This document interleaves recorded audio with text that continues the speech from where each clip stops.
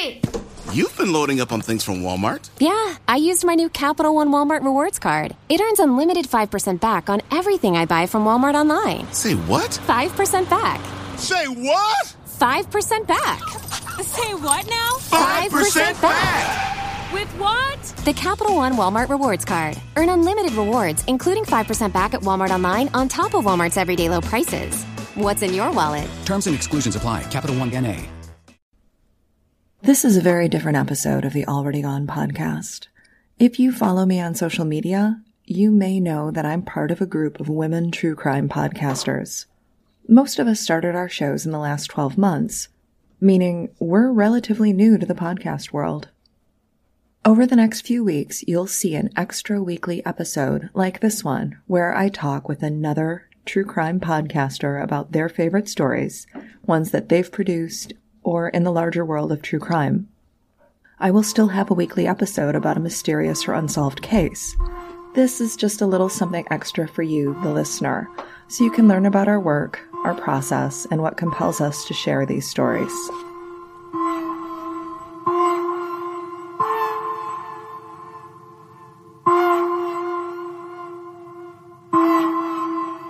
Women's True Crime Broadcast? Or should it be Ladies True Crime Broadcast? I like women's. Okay, Women's True Crime Broadcast. There is a group of women who have true crime podcasts that started up in the last year, so within the last 12 months, and we've started working together to make sure that our individual shows are successful, and then also that our group supports one another with everything from technical questions to not tripping over each other in terms of subject matter, advice for handling networking, social networking, things like that. Is there anything else that we're doing in the group that maybe I didn't cover? I think the only thing that's not specifically podcast related is the friendships that are just blossoming out of this, and the senses of humor and the personal things that we have in common. You know, that's maybe the unexpected piece of the group, or maybe it was expected. It's a lovely offshoot. Yeah. Because we all seem to get along pretty well and like each other pretty much. And yeah, for sure. So, Deana, tell me about your show.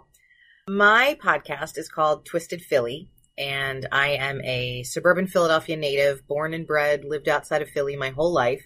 And there's so many crazy, interesting, twisted stories coming out of this city that was really my motivation for Twisted Philly. So I like to say we're not true crime all the time, but we are a lot of true crime. So I offer true crime, haunted history, cool and creepy places to visit. So that's Twisted Philly. And I've been doing it for a month and 3 days. See, and it seems like you've been in this group and doing this for months. It feels that way too. But yeah, it's been just about a month. Congratulations on your 30 days. Thank you. It's like you should get a chip or a right? or something. Right. Yeah. Like a tiara. Oh, that's even better. One of the things that I really like about your show is that you do cover the historical aspects. I love history, so hearing about history from a native is something that I really dig. I know what my favorite episode of yours is, but would you tell me or tell our listeners, if they were to listen to your show, what episode would you like them to start with, or which episode are you most proud of? My most favorite episode is Mutter Butter, about the Mutter Museum in Philadelphia. It's my favorite part of the city. But if I could only pick one episode that someone would listen to, it would be a very recent episode that's titled The Day I Drove Past a Crime Scene. And it's the story of Amy Willard, who is a young woman from suburban Philadelphia who was murdered just 20 years ago this summer. To me, it's a more meaningful episode. It's a little more serious than what I usually do. As you know, I'm kind of a smartass on my show, and I'm definitely less of a smartass in that episode. It was tough, too. It was tough for me to be vulnerable with people. I have a very distant peripheral connection. It literally was the day I drove past her crime scene. And there's a number of people that I know that have been affected by this story. Some people that even went to school with her. And it was a pretty big story in Philadelphia. And one of the things that I think is really great about it, though, to have something positive come out of it, was a change in legislation that her family and some lawmakers here in Pennsylvania worked to create Amy's Law so that if somebody from another state who had already committed murder in their originating state comes into another state and commits a capital crime, there's some federal intervention and federal monies to deal with that case and try to keep that person incarcerated as long as they're supposed to be behind bars. And that came about because of Amy. The day I drove past a crime scene, if there was just one episode, it would be that one. And it sounds like this episode, it was one death or one loss, but it had far-reaching implications. It did. It did, for victims all across the country. All right. Well, I have not listened to that one yet. It just came out last week? Yes. This week? Last week. It's in my your queue. Wherever. Thank you. I was trying to think where I keep my podcasts before I listen to them. I keep them in a queue.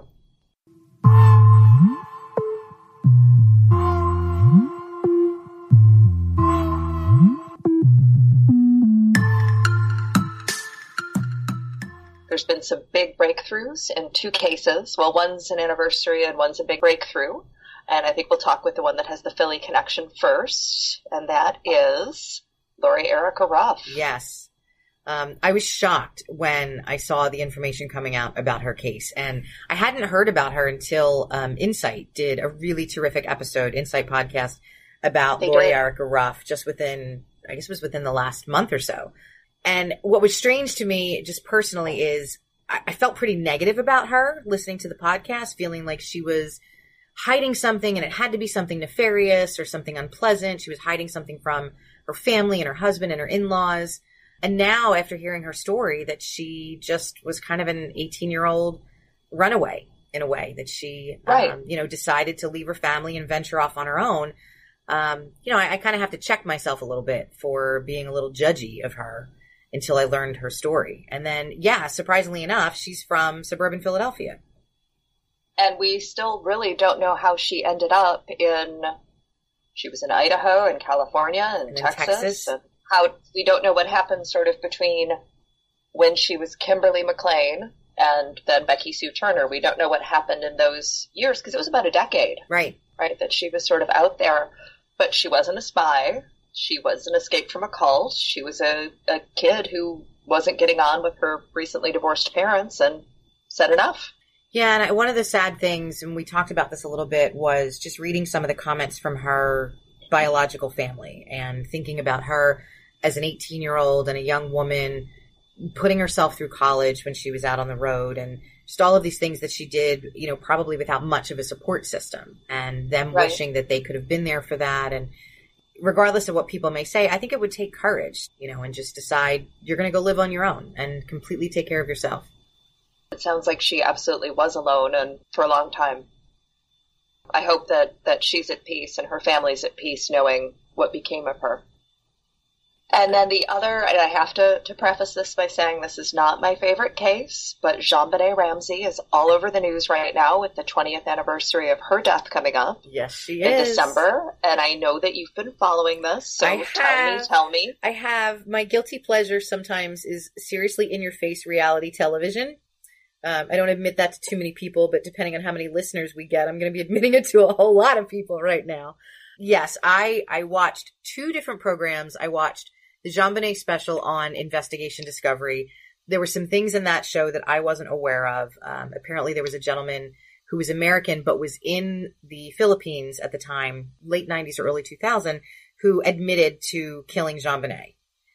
He didn't, but theories are that he did this so that he could get extradited back to the United States and get out of the Philippines or Thailand or wherever he was. But the special that I really was sucked into, that really sort of changed my thinking, was the special on CBS. It was a 2-part special. Jim Clemente, former FBI profiler who also hosts his own podcast. What got me about the special on CBS were the forensic scientists, so Dr. Spitz and Dr. Lee. I mean, these are probably two of the most, if not the most, renowned, well-studied forensic scientists in the entire world.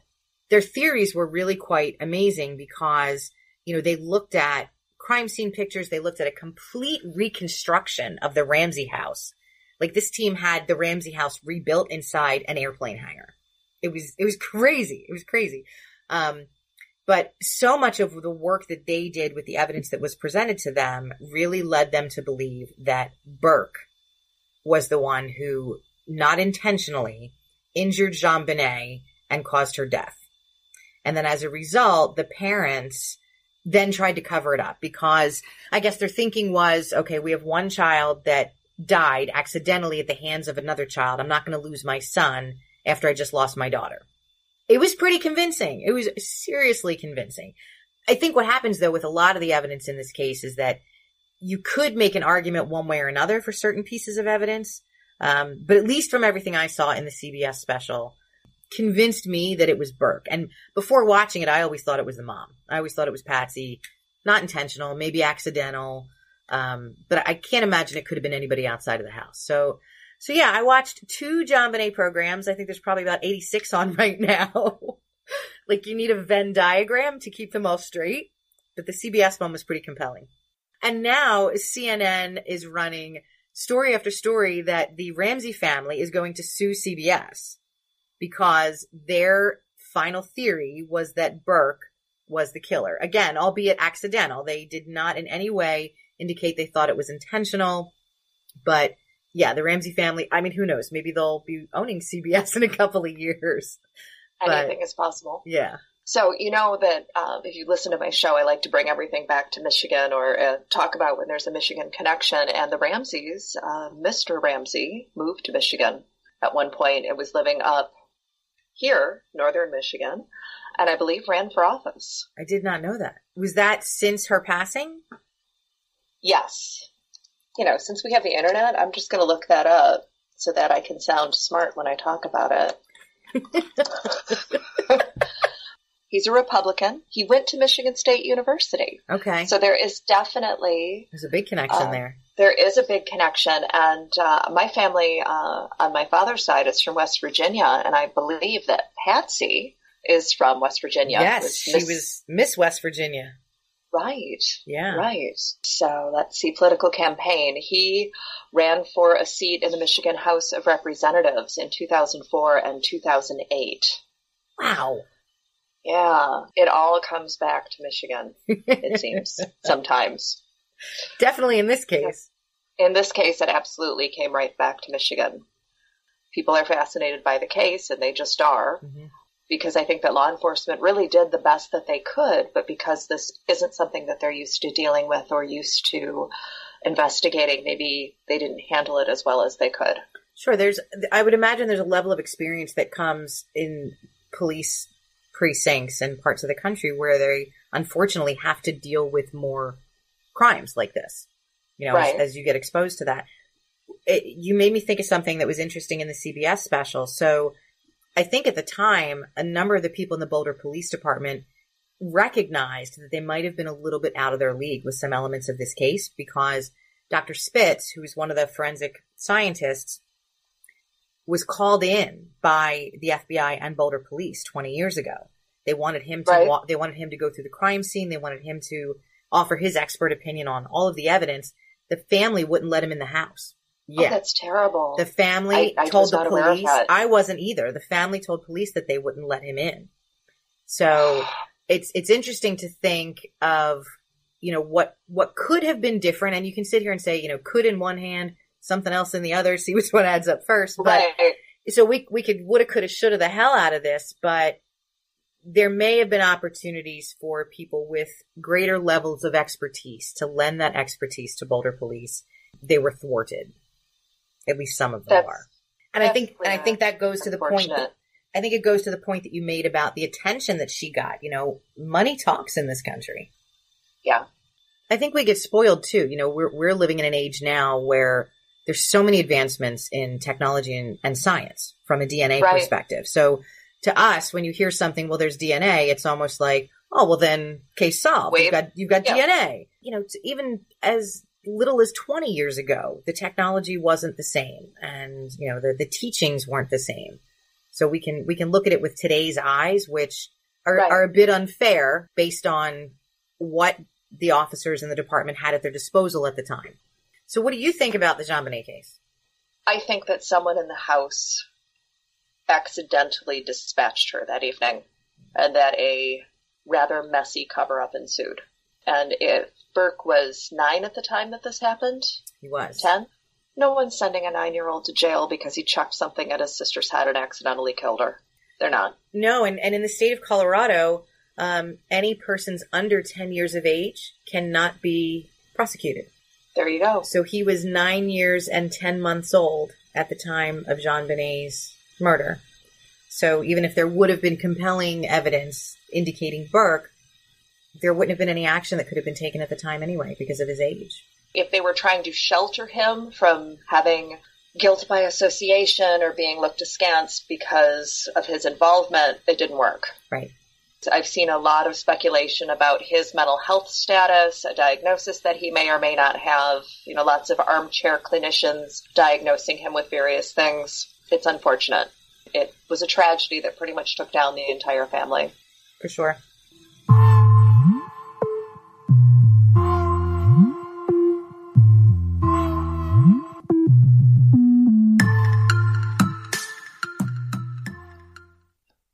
Tell me what your big case is, the case that you're most interested in that's a big, well-known case. So I think this is a big, well-known case, although it's something that was solved shortly after it happened, but it was Dominique Dunne, the actress from Poltergeist.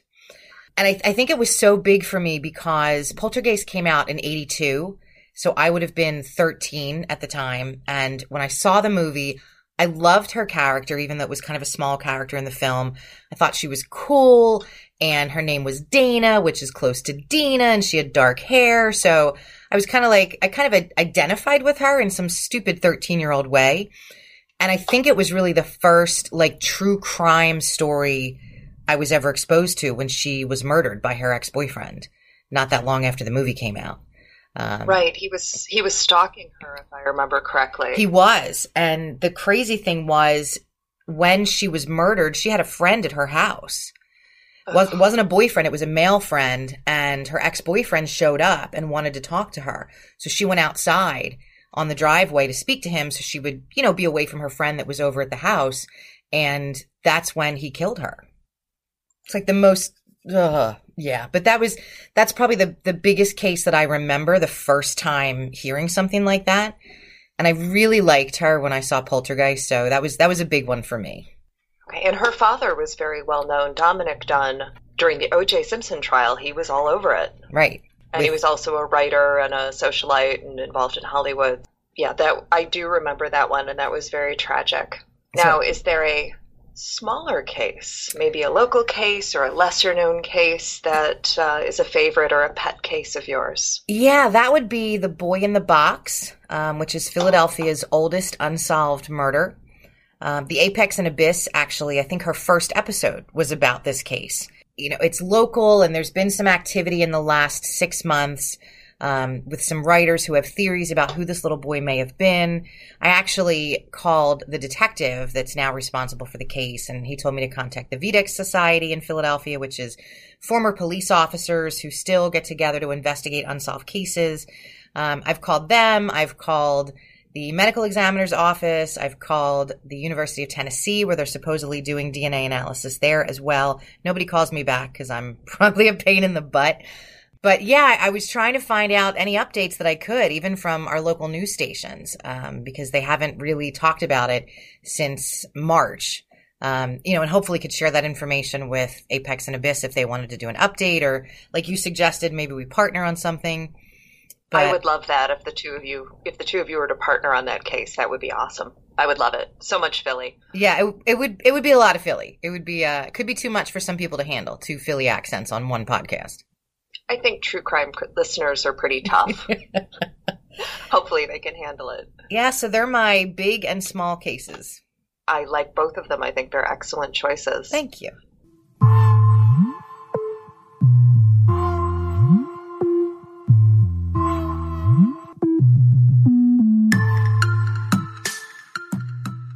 So, do you have any upcoming episodes that you want to talk about? Anything you're working on? Well, I'm going to be focusing quite a bit over the next month on some Halloween and haunted happenings. There are some really great opportunities in and around the city of Philadelphia to get your Halloween on. I'd say probably my favorite is Eastern State Penitentiary. So there's going to be a big episode coming up about that. And Eastern State was actually the very first penitentiary in the state, not the state, it was the first penitentiary in the United States. Really? Yes, and it was the model for prisons in our country when prisons were first being built and established. And it was based truly on the word penitent, on the concept of helping criminals be penitent for their crimes and live a more pious life. Pay for prison system we have today, but that's a podcast for another day. Right. Lots of Halloween happenings and haunted tours, so that's going to be a big part of my focus for the next couple weeks. Have you seen the Ghost Hunters episode on Eastern State? I have. Penitentiary? I have. And yeah, I remember it was a few years ago. Yeah, and one of the reasons I do not go to the Eastern State haunted house that they do for Halloween, and it is famous and it's probably the best anywhere in the state of Pennsylvania. I will not attend that because that damn place is haunted. Like, I truly believe place is haunted. So it's bad enough for me, like, touring it from a historical perspective during the day. I'm not going to go in there when there's, like, college kids trying to make money for booze and books, putting masks on, jumping out at me from behind a cell. Like, I don't need that. I'm 47. Like, I don't need that scary shit. No. Eastern State is scary enough as it is on its own. But that haunted house they do there is really insane. It's really amazing. From everybody who's gone that tells me, I'm just too scared to do it. Have you been there for a day tour or a daylight tour? Yes. I really enjoy the historical tours. It's a great place to take pictures. And they just had an exhibit recently about the prison system from a historical perspective in the United States. And, not just Eastern State, but changes in the prison systems over the last, 100 to 150 years. And what we can learn from those changes that could possibly have positive impacts going forward. So, excellent. Yeah. But if you want to go watch the kids jump out in masks and scare the crap out of you, they have a terrific, it's called Behind the Walls, Eastern State Penitentiary Behind the Walls. It's really good. It's just it sounds fabulous. Yeah. I don't think I'd go, but it sounds fabulous. You have to come out here to go to the Mutter Museum. I was in Philly in 2002 when Morimoto's restaurant opened. Oh, okay. Yeah. Big Food Network fans, and we got to have dinner there and meet the chef himself, which was fantastic. Excellent. I was just in Kansas City last weekend. You were for the Gen Y Pod meetup. How awesome was that? It was very awesome. I really enjoyed it. Nice people, good time. Yeah. Didn't FaceTime people I was supposed to FaceTime, but the room was not conducive to it. The room that we were in was a long, narrow room, and on one side was this long table for 50 people, and it was full.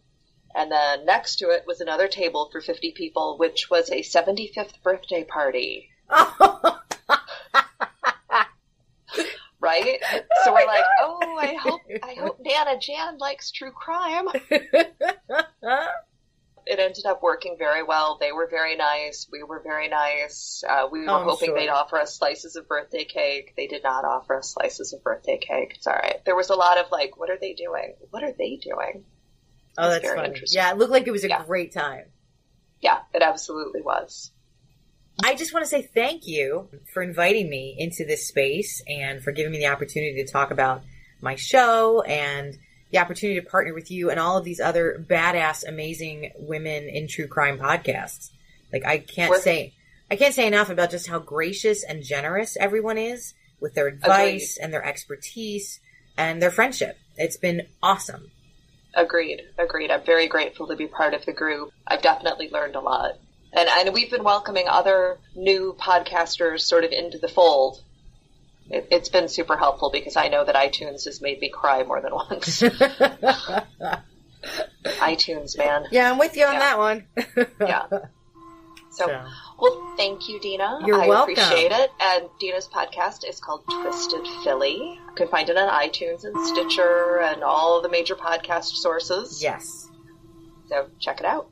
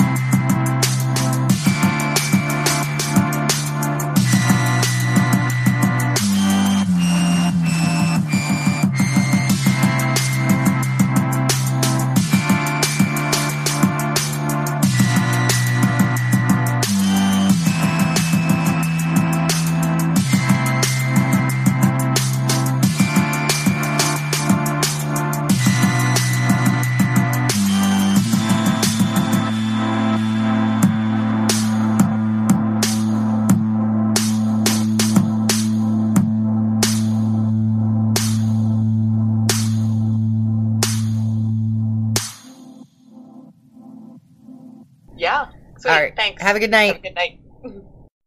Mom, delivery! You've been loading up on things from Walmart. Yeah, I used my new Capital One Walmart Rewards card. It earns unlimited 5% back on everything I buy from Walmart online. Say what? 5% back. Say what? 5% back. Say what now? 5% back! With what? The Capital One Walmart Rewards card. Earn unlimited rewards, including 5% back at Walmart online on top of Walmart's everyday low prices. What's in your wallet? Terms and exclusions apply. Capital One N.A.